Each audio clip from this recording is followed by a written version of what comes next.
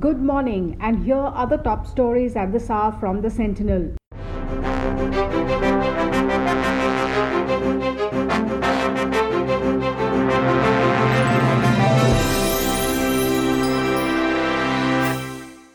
The death toll in Assam due to floods has gone up to 7. Over 252,150 people in 293 villages have been affected by the floods in the state. The worst affected districts are Goalpara, Nagaon and Hojai. Water level in most rivers are receding except the Kopili River. At least 10,249 people have moved in to take shelter in relief camps.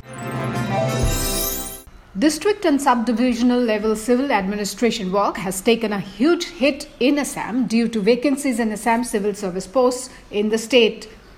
Of the total 1,100 cadre strength, only 762 officers are working, 338 posts are lying vacant. At least 5 ACS officers retire every month.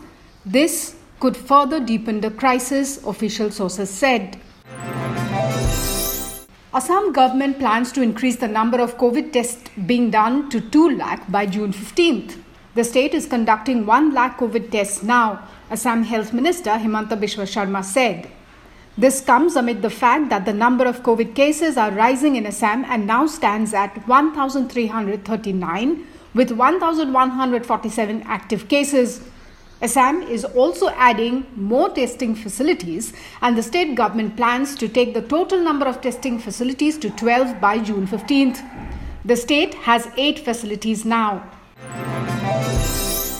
Prime Minister Narendra Modi has praised Gautam Das, a vegetable vendor of Tripura, for his act of humanity.